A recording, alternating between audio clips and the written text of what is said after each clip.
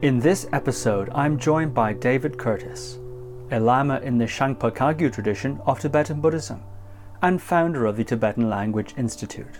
In this interview, David shares his passion for the Tibetan language and insights gained from his 27-year career teaching Tibetan to thousands of students. We learn about David's unique approach to language learning, the characteristics of the Tibetan language that David loves, and how different approaches to grammar can open up layers of meaning at different points in a student's journey. David also reveals how to approach language learning as a spiritual practice and shares stories of his interactions with prominent gurus and translators. So without further ado, Lama David Curtis. Lama David Curtis, welcome back to the podcast. I'm really delighted to be back again, Steve. Thanks for having me back. The last episodes we've recorded have followed you throughout your life, encountering Tibetan Buddhism, having all kinds of adventures, 3-year retreats, psychedelic spiritual awakenings, and encounters with great lamas, and eventually, in fact, through all of that. And it's really quite an adventure. I recommend people check out those two episodes, the previous episodes with David. You eventually returned to the States and began teaching Buddhism, but also what I think you're probably most widely known for is your work teaching Tibetan language, something you've done for decades, teaching English speakers Tibetan language, predominantly focused on the written form, or as it's sometimes called, classical Tibetan. In fact, you recently generously sent this through one of the readers from your updated library. And Deanne, your partner, was explaining to me that you're relaunching your site, Total Makeover, and you've revamped all of your educational materials, instructional materials that are on the site. And it does look like quite a significant revamping. So I wanted in this interview to talk to you a bit about your experience teaching Tibetan over all these decades. But first of all, can you tell us a little bit about the updates to the materials that you've been producing and the revamped site? Mm-hmm. Well, so I began teaching Tibetan, I guess it was 27 years ago now. And I originally thought that I would just teach for, a year or two. And then I thought if I taught other people, I would learn Tibetan better myself. And then I would go back into a long retreat. And instead, I've stayed in America and been teaching Tibetan the whole time. So one of the things that back then especially, this would have been the early 90s, and before, when I first started looking at Tibetan, it was the early 80s, I guess, myself, inquiring into learning. A lot of the grammars and dictionaries were actually written by Christian missionaries for each other, for other missionaries. And their idea was to convert the Tibetans, to Christianity. And so they made a lot of assumptions and about who learners might be, using those grammar books. And so I found them inadequate, especially the grammar books for modern people, most modern people. And so lately I've been talking about what I do as teaching people's Tibetan, Tibetan for the rest of us. And the idea was that it can be made accessible and doable. When we first look at it, most people are kind of astounded and think that they could never learn that. But Albert Einstein said, if you can't explain it simply, you don't understand it well enough. And so over the 27 years of teaching, I've taught many different types of people with many different levels of education. They all spoke English, but not necessarily as a native language even. And so I've had to explain it and teach it over and over again, hundreds of times, actually. And I keep trying to make that better, and make it clearer and easier for people to learn. So in the beginning, my friend Sarah Harding who had actually done a 3-year retreat under Kalu Rinpoche, also in the same center, but previous to me. She had a correspondence course on Tibetan, and it's 6 lessons, and it combines the classical Tibetan with the colloquial Tibetan. And so she very kindly and graciously let me use her course, and that's what I taught first. But from the very beginning, I was making my own handouts to clarify things. And so then those kind of grew into a manual. And so they've been evolving. And so then in 97, I put out a few different manuals. And then I've been using those ever since to teach, but supplemented by numerous handouts. And finally, just in the last couple of years, we're redoing all those. So I've learned a lot in teaching over those years about how to teach. And I've learned much more about Tibetan myself. And so it's been kind of an ongoing growth and refinement of the materials that I use.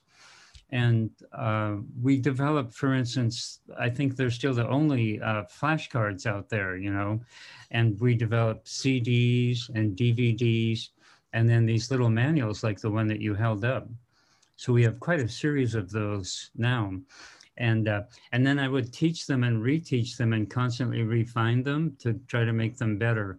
And so now we're really happy with the form that they're reaching. So we have a level 1, a level 2, and a level 3 manual, and then a series of readers. And so our refinement of those has come at the same time that we're redoing the website, as you mentioned.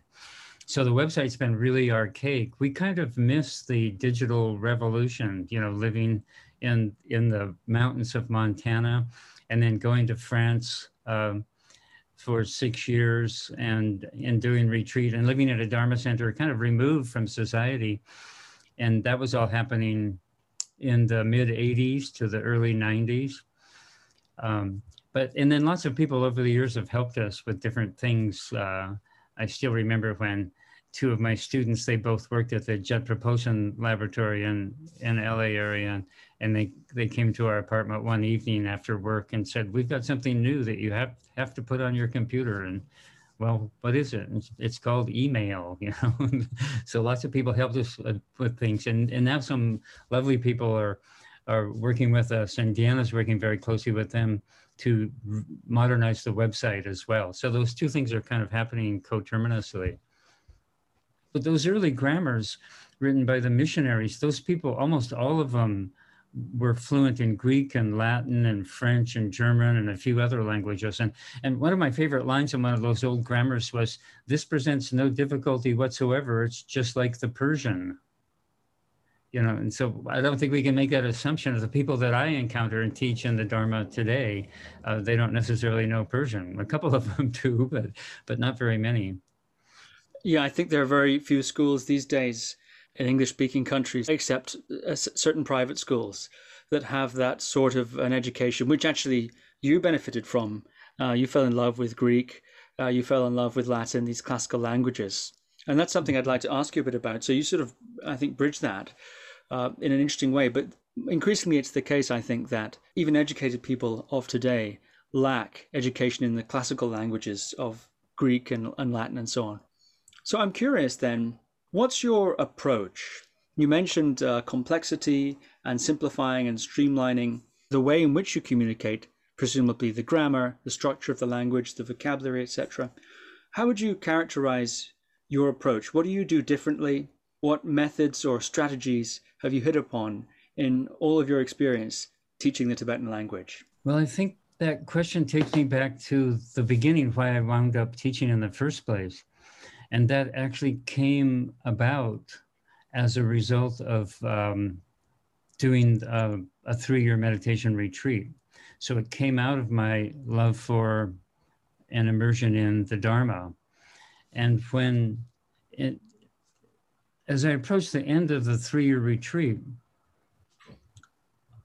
I don't know if it first came to, I think it first came to me in a dream, but I'm not 100% sure, but it could have been, we spent a lot of time meditating and just by ourselves, but it came to me that I should teach Tibetan when I left retreat. Like, everyone's going to do something, what are you going to do? And some people as soon as the retreat's over, they just go immediately back to ordinary life as quickly as they can.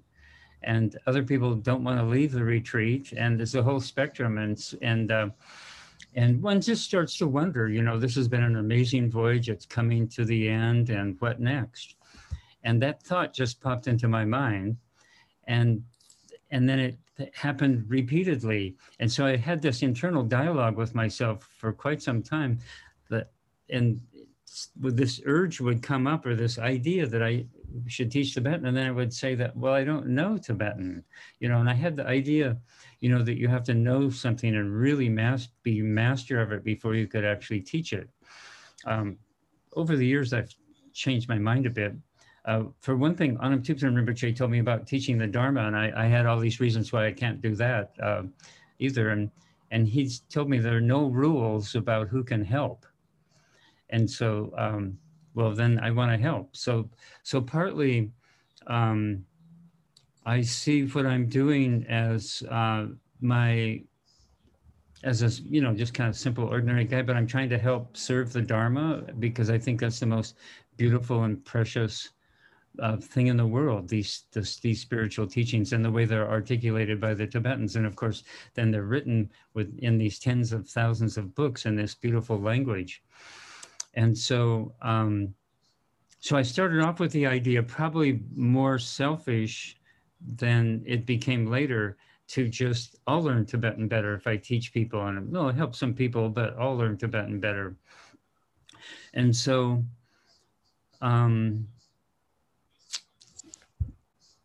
it has also to do with, so my approach also has to do with the fact that I subscribe to the Tibetan Buddhist teaching that we all have an enlightened, infinite, beautiful nature, and that we're infinitely wise and loving and skillful and capable in our true nature, and we just need to access that. And so for me personally, there's a very, very close connection between that enlightened nature and language, all the languages of the world. And language is beautiful and inspiring. And then the Tibetans crafted this language, the classical Tibetan language. My son and I were just at the farmer's market last weekend, and we both have studied Greek and love the Greek culture. And we met a Greek family selling baklava and whatnot. And we started talking to them a little bit about language and about Greek. And the young woman that was manning the booth said that that Greek people, then they just moved to Montana from Athens quite recently. And she said, well, we all speak Greek, modern Greek, and we can sound out the ancient Greek texts, but we can't read them. So in Tibetan, we have the same thing, the two languages, the classical literary language, which you could call Dharma Tibetan, and then the colloquial spoken language. Well, the classical language was crafted, it was created by the brilliant Tibetan masters in order to convey the Buddhist teachings in their own language at the time. So this is happening back in the 7th century, so in the 600s of our era. So I guess what I'm saying is that for me, it's a Dharma, it's a spiritual enterprise. And then once I began doing it, then I got a lot of encouragement from Rinpoches and Lamas, Tibetans, and they really are happy about what I was trying to do. I always felt like really inferior, and you should be teaching this. But then I realized after a while that I was kind of in a unique position to teach Tibetan, because I knew English and I knew a bit of Tibetan and I liked to study. And also something important about it that connected with me personally is the fact that that classical literary language that they created, it was built on the fundamental stock or foundation, you could say, of a Sino-Tibetan language. So spoken Tibetan, it's part of that family, and Sino, for the people that don't know, that just refers to Chinese. So then sometimes we use the word, and I might use the word today, Sinitic. It just means basically Chinesey, like the Chinese language.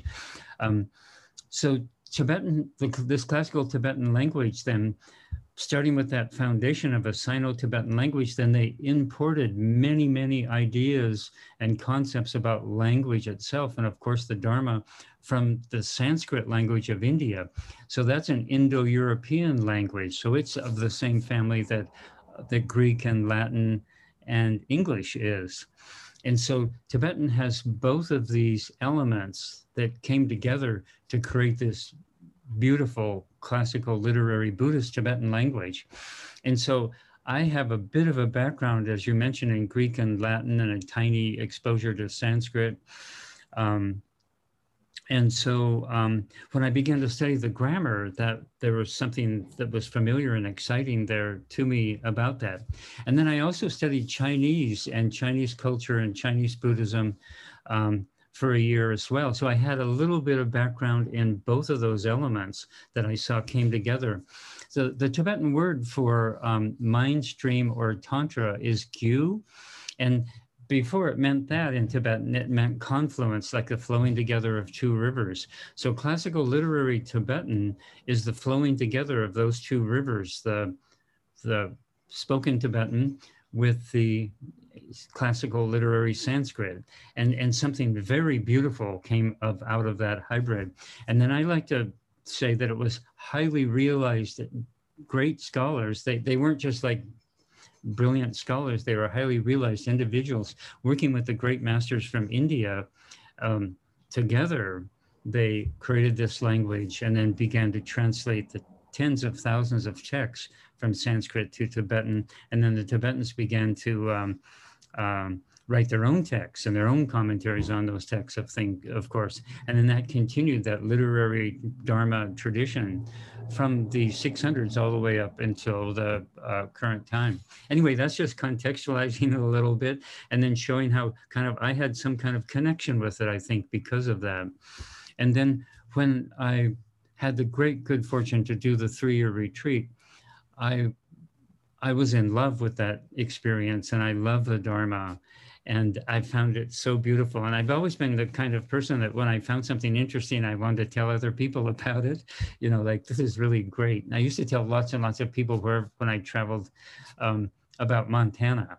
Now so many people are moving to Montana and it's becoming so gentrified and modernized that I've kind of had second thoughts about that.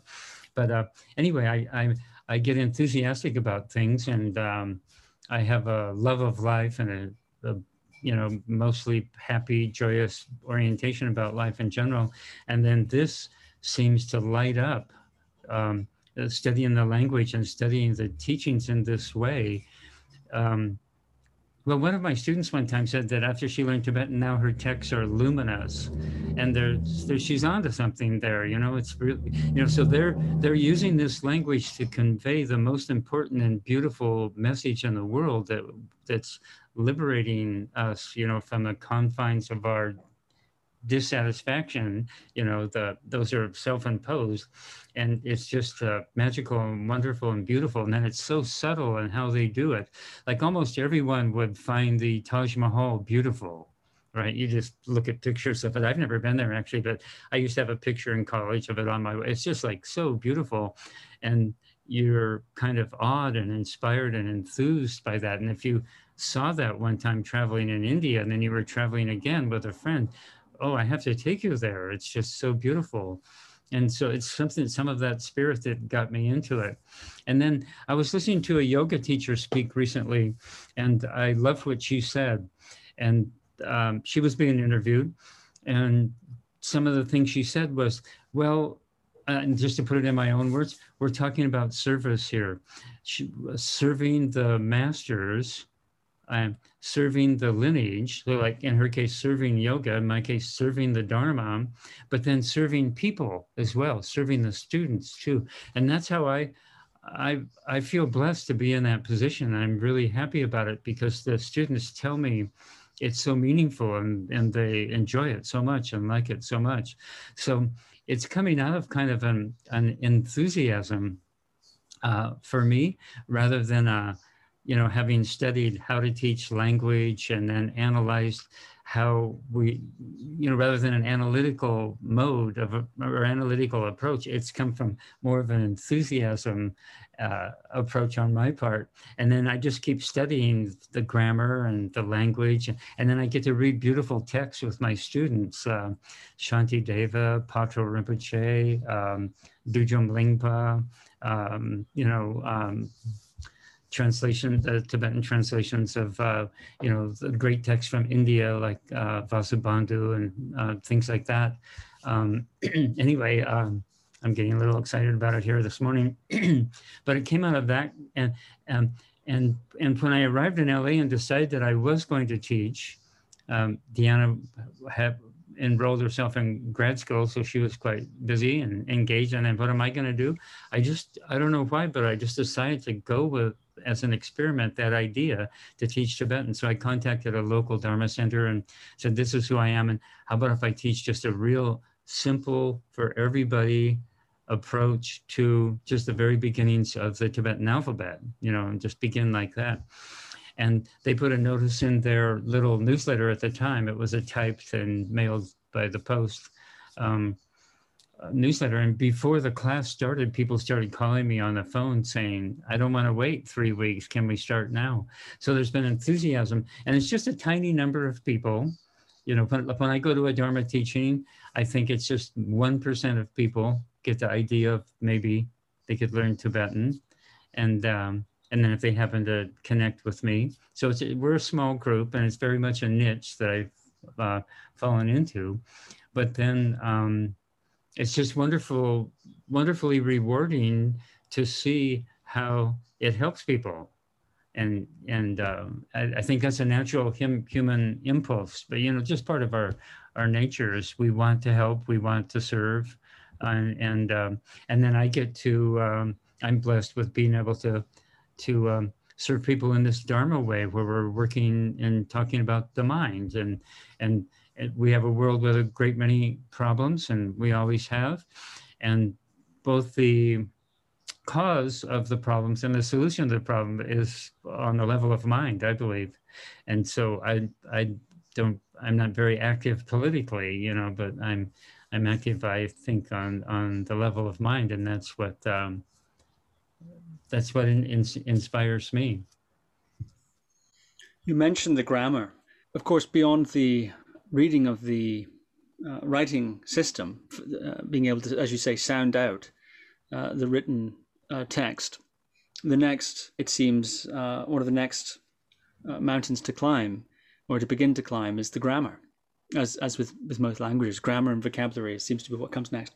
So I'm curious, when it comes to Tibetan, it's sometimes said, and perhaps you can correct me if I'm wrong here, that the Tibetan explanation of their grammar, the sort of grammar that one would learn, say, if one was learning, as you call, classical Tibetan, in a Tibetan context, as a Tibetan, let's say, has its own sort of grammar system, which has some ways of categorizing the connective particles and so on, and ways of categorizing the different tenses.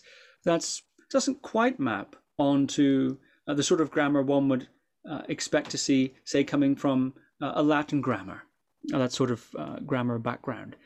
And sometimes I've heard it said that one has to decide a little bit, at least at the beginning, which grammar to teach from, which grammar to learn. Do we learn it, so to say, the Tibetan way? And there are some Tibetan grammar treatises that still survive, not all of them, but some of them still surviving, and one can study that way, sort of Shedra style.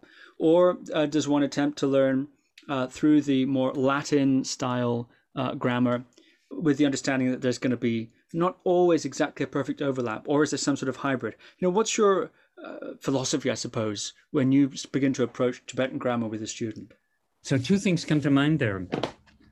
One, Noam Chomsky points out that he said it something like this, I think, that he made this point in this way, that if a Martian came to planet Earth and traveled all around and listened to all the different languages and read all the different languages, the Martian would think that that was one language, just with different dialects. So any two languages, probably, I should phrase that a little bit differently. Tibetan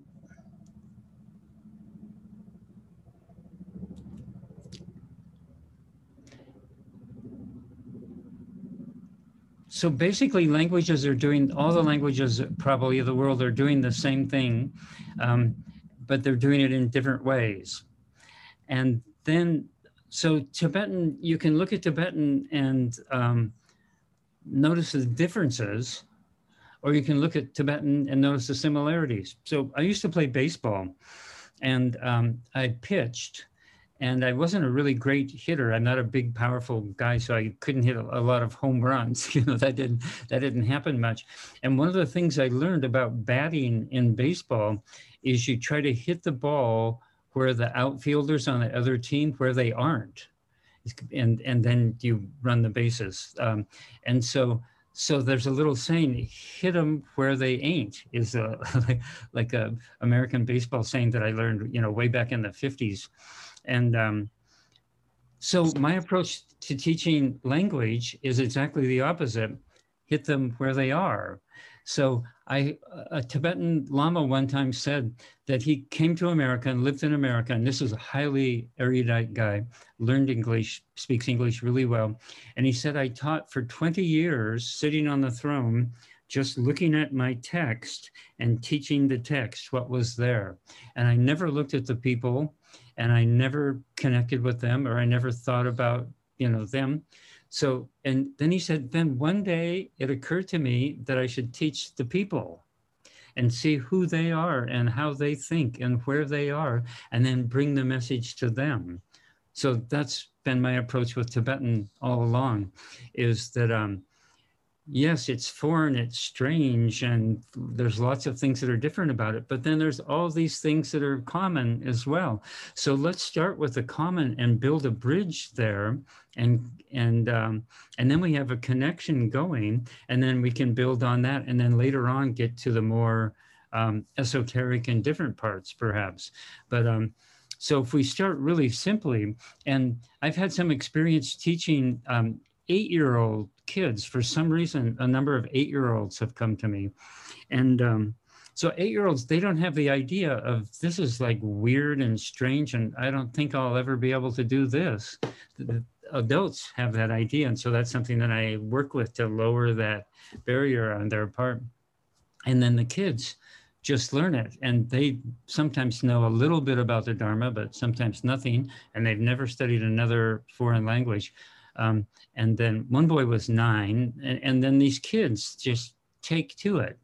So that's, for me, evidence that language, and we all learned one, and there isn't, you know, Chomsky points out also that there isn't some band of people somewhere tucked away in northeastern Montana or somewhere deep in a jungle that don't do language.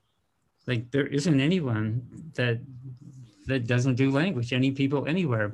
Unless a person is born with serious problems, if they're a normal, healthy person, every person throughout all time, as long as we've had human language, and in every place, they all learn language. So it's something that's natural to our mind, I would suggest.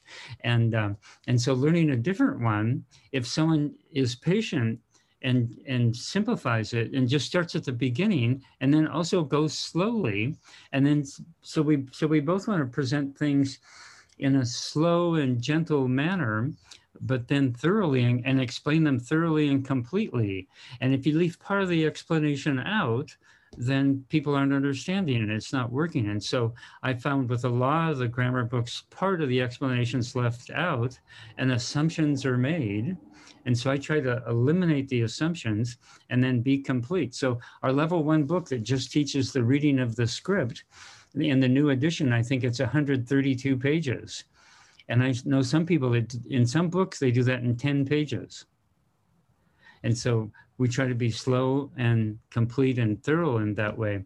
And also because I believe that it is a sacred and a Dharma activity, the study of the classical Tibetan, I encourage the people to approach the study in the same way that they approach the spiritual practice. So it's not other than the spiritual practice, it's just, it's a different one, but it's also a spiritual practice, you know, of all the different things that we could do. I know you've interviewed Robert Beer. I would suggest that painting, Robert's painting, that's an authentic, infinitely profound and beautiful spiritual path. And language is another, I think. And so I encourage people then, well, to approach it in that way. And one of the great masters one time told me, I said to him, I've been teaching Tibetan for 3 years now, and it's really helping people with their Dharma practice. And he said, no. And I was kind of surprised when he said no. That's not too hard to understand. Like, no, he just said no. And actually, he had one of our great translators was translating for him, interpreting for him in this conversation. And but I could understand it's mare in Tibetan. No, it's just not that. And so then I said it in a different way because I thought maybe I said it unskillfully. And then he said no again. And so then the third time I said, okay, what do you mean? Rather than trying to make my point. And he said, studying Tibetan is practicing the Dharma.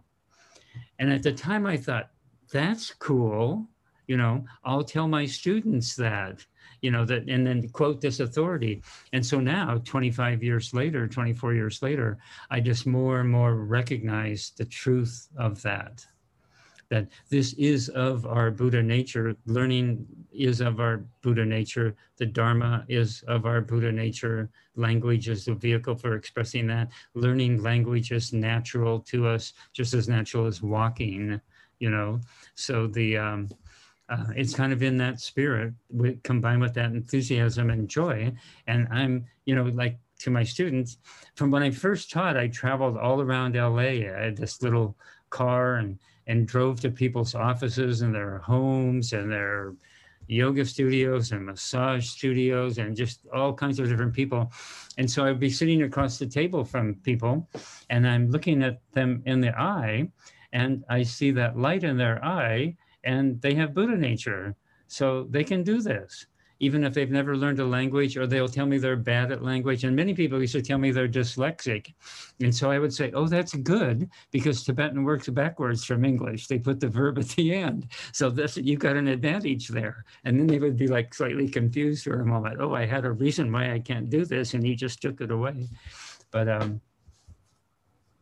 those are some of the things that come to mind. So my approach basically is and I totally believe in joyous effort. And so this is a joyous, beautiful, and wonderful thing that we have here. Let me show it to you. And so some people have the idea, well, I can't look at it really, because I don't do languages, or, or I'm too old, or this, that, and the other thing. So for me, it's just like, excuse me, it's just like showing someone a jewel, maybe a many-faceted jewel. And look at this, just turn it and show different sides to it. And then most people go, oh, yeah, wow. And so something like that is my approach or philosophy. We've talked a bit about the way you teach beginners, a thorough, almost a devotional and enthusiastic kind of discovery style approach at learning the grammar, at learning the script, and so on and so forth. And how do you approach the intermediate level of learning? Let's say somebody has a reasonable grasp, functional grasp of the grammar, and beginning to develop something of a vocabulary, can translate reasonably well simpler text, etc. How do you approach an intermediate level learner at that point? Well, one thing for me is we never, let's see.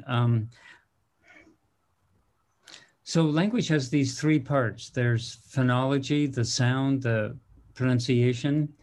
Then there's syntax. And so that's basically the rules of grammar, how words are put together. For instance, in Greek and Sanskrit and Tibetan, they put the verb at the end of a sentence, in German. So that's syntax, the rules or the grammar of how the language works.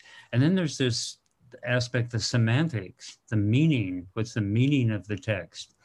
So almost all the people that study with me are on the spiritual path and on some Tibetan Buddhist or Bon path. And so from the beginning, I like to weave together. So we don't put too much emphasis on phonology. So it doesn't matter to me if a person says either or either, we can get down to business and talk Dharma. So I teach them the basics on that of reading, of spelling, and the fundamentals of grammar, and such things as use of the dictionary, and then the Wiley transliteration system. That's all part of the fundamental level and the first level of grammar. But then we never really want to stop studying the vocabulary and the grammar. So we continue to do that. So then on the intermediate level, then the Dharma aspect, or the semantic aspect, then comes, it's almost like it illumines more, it shines, it comes forth more. And so what we do then is study an important text, a fundamental text. And so for years, when I first began teaching, and I was in dialogue with Sarah Harding, and she said that if I got people up to a certain intermediate level, that she would come and teach a seminar on the Heart Sutra. And that was exactly what I wanted to do. So I worked for a year, and then we had 20 people, and we did the Heart Sutra. And so that's what I like to do then. Once they have a, pretty much like you described, then now let's go to a sacred, profound text like the Heart Sutra. And then we go into the Heart Sutra, and then the three things come together: continued study of vocab, always learning more words, and then nuances on the words that we already know, right? Just like in English. I like to tell people, when I first got a copy of the Oxford English Dictionary, I opened it at random, very excited, and it opened up to the word run, R-U-N. And there were 7.5 pages on the word run. So I walk around the neighborhood studying Tibetan flashcards. I have them here with a Tibetan on one side and then the English on the other. And people say, well, I thought you knew Tibetan. Why are you still studying Tibetan? And for me, it's an infinite voyage of discovery. There's always more to learn. But then on that intermediate level, so we're learning more words, we're learning more about the words and seeing how they're used in a different context, because when you have a text like a Mahayana text like the Heart Sutra, a particular word might have, one meaning and resonance here in this context. But then if you switch context to, say, a tantric text or a liturgy, a sadhana practice text, then it might have slightly, it's going to be related, but slightly different meanings. So we always want to learn more about the vocabulary and continue with that. One time I looked up the word dun in Eric Pema Kunzang's Rangjung Yeshe dictionary, and the first syllable, words that had dun as the first syllable, there were 1,000 entries. And then I put in, well, let's search dun as it occurs in the definition and any place, and there were 10,000 entries. So that's just 3 little letters, basically the Tibetan D-O-N, that would be pronounced dun. So that's an infinite, for me, journey, and I'm learning every day new words. And I love learning new English words. And okay, so so then when we read the text, then we're going to learn more about the grammar too, because there's certain straightforward sentences and statements like form is emptiness. That's not complex grammatically. But then, of course, there are other writings, and someone like, say, Dujom Lingpa or Patrul Rinpoche, there's sophistication and beauty. Tibetan has their Shakespeares and Miltons, and and the way that they write is very sophisticated and beautiful. So then we have to study the grammar more in order to get that. And I think in the process, it's taking us deeper and deeper into a study of the Dharma and into the study of mind and our own mind. So the short answer to that is, I wanted to say 2 things. Then we start reading an authentic text like that at the beginning level, but also then beyond what I've written, then there are 2 really important grammar works that we have in English now that are aimed at modern people that are interested in Buddhism and want to learn the language. So they're not like the other ones from the 19th century I was describing. And, Joe, in the very beginning, Joe B. Wilson I just call him JBW. I abbreviate that in my notes all the time. So his book, Translating Buddhism from Tibetan, then I'll take these medium students, we go into studying that grammar book, or John Rockwell's book, A Primer for Classical Literary Tibetan, then I take them into that. And we can spend a year. So now 2 of my students are now part of the Nalanda Translation Committee. So they began studying with me, and now they're both probably beyond me significantly. But that's what we do with people like that, you know. So my friend Pamela had a master's in Sanskrit and knew language and languages and grammar really well and knew the Dharma really well. And then so she went through that beginning level of my materials really quickly. And so then that's what we did. We went through the Rockwell course for like maybe a year, the grammar, and that's a Dharma-based course.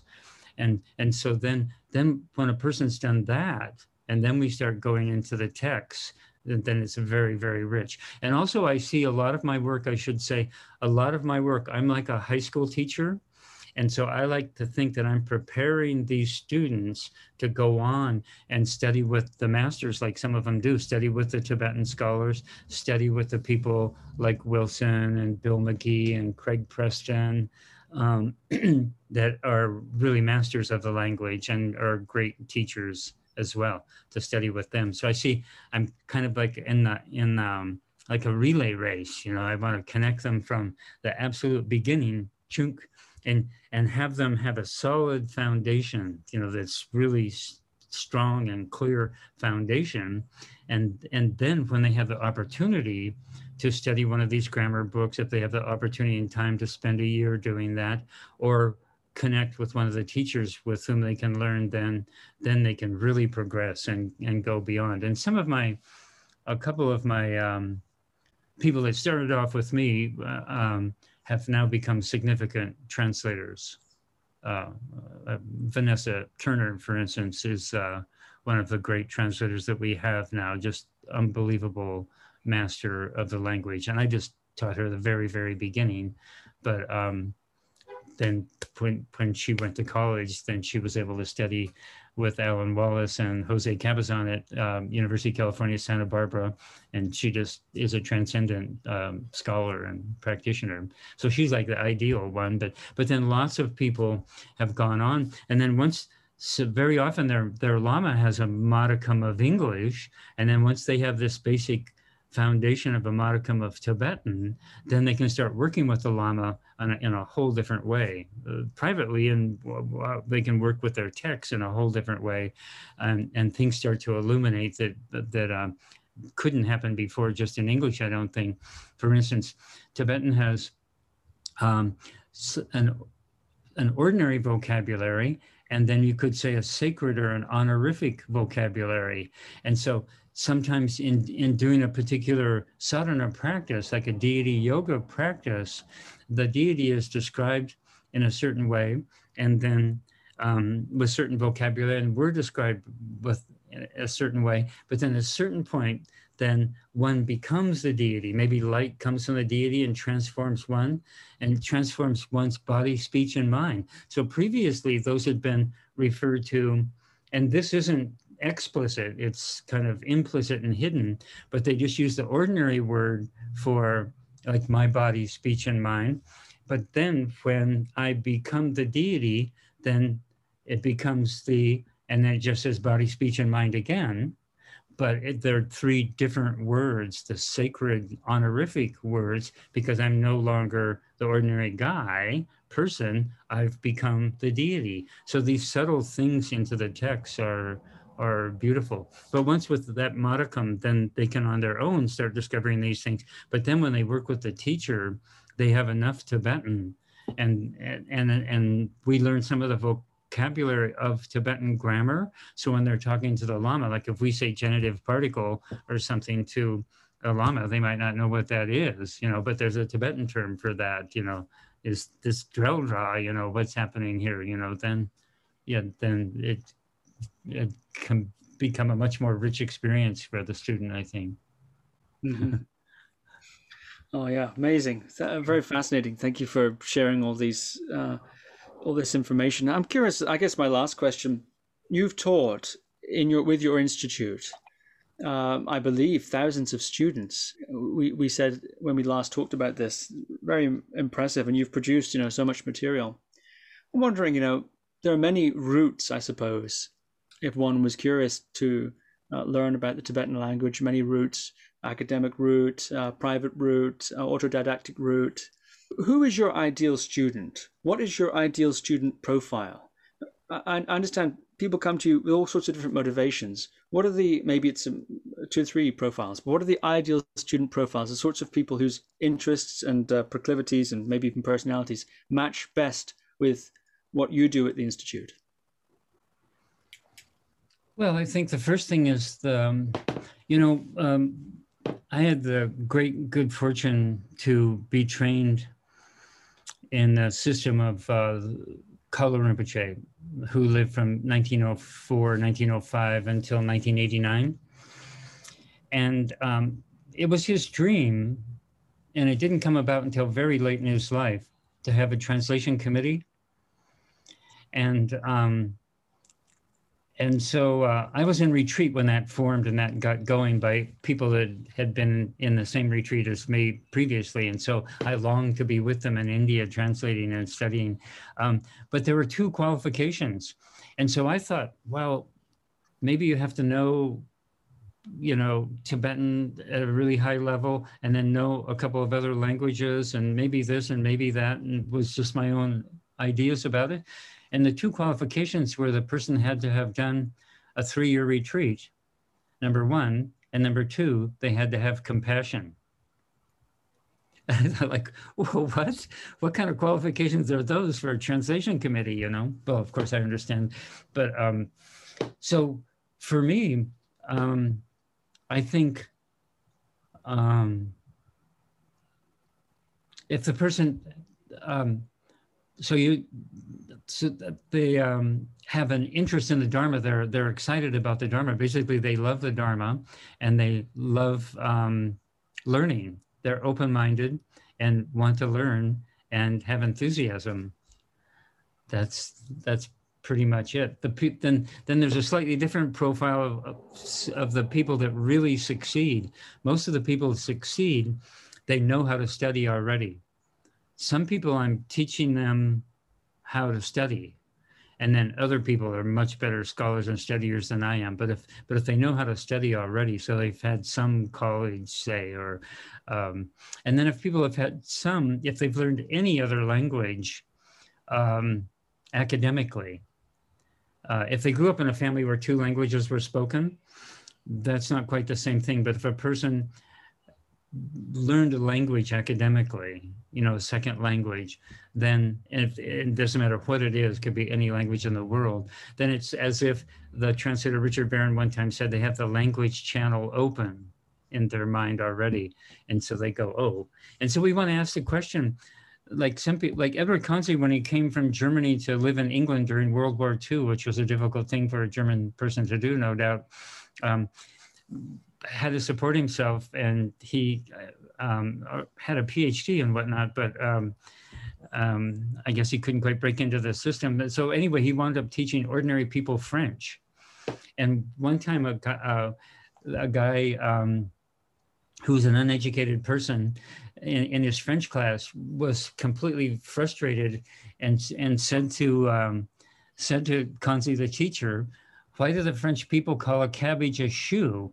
Why don't they call a shoe and a cabbage a cabbage, So this person, would be a work in progress, to teach that person language, and you have to start back. But the point I wanted to make is, if we have the curiosity about how do they do it, like you were talking about the connective particles, like we do it this way, how do they do it? How do they express, like the Lama's students, how do they do that? So we have like an open-minded curiosity like that. That's a really good quality for language learning. And then I teach people to, as I mentioned before, to approach it as if they were going to do a meditation practice. So when you do a meditation practice, you usually have some kind of sacred space, maybe a little shrine. You maybe use the same cushion or whatever. So you have your space. Most people, whether it's a little place in a closet or a corner of a room or whatever it is.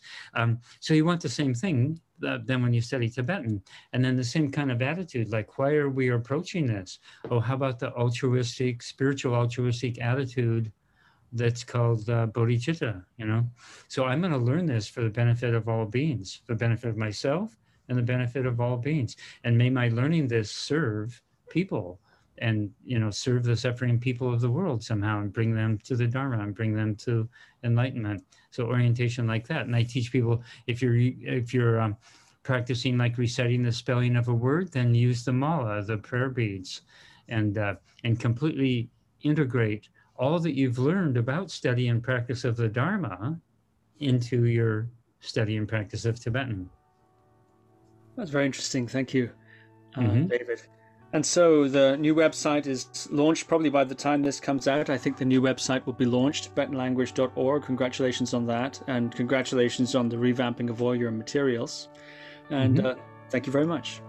Yep, you're very welcome. And I hope people will come check us out and see what we're about via the website. And I give lectures every quarter. They're free lectures, just introducing people to the language. And then many people, they listen to that lecture and go, oh, I can do that with this guy. I can do that. So thanks very much for having me, Steve. Thank you for listening to another Guru Viking podcast. For more interviews like these, as well as articles, videos, and guided meditations, visit www.guruviking.com.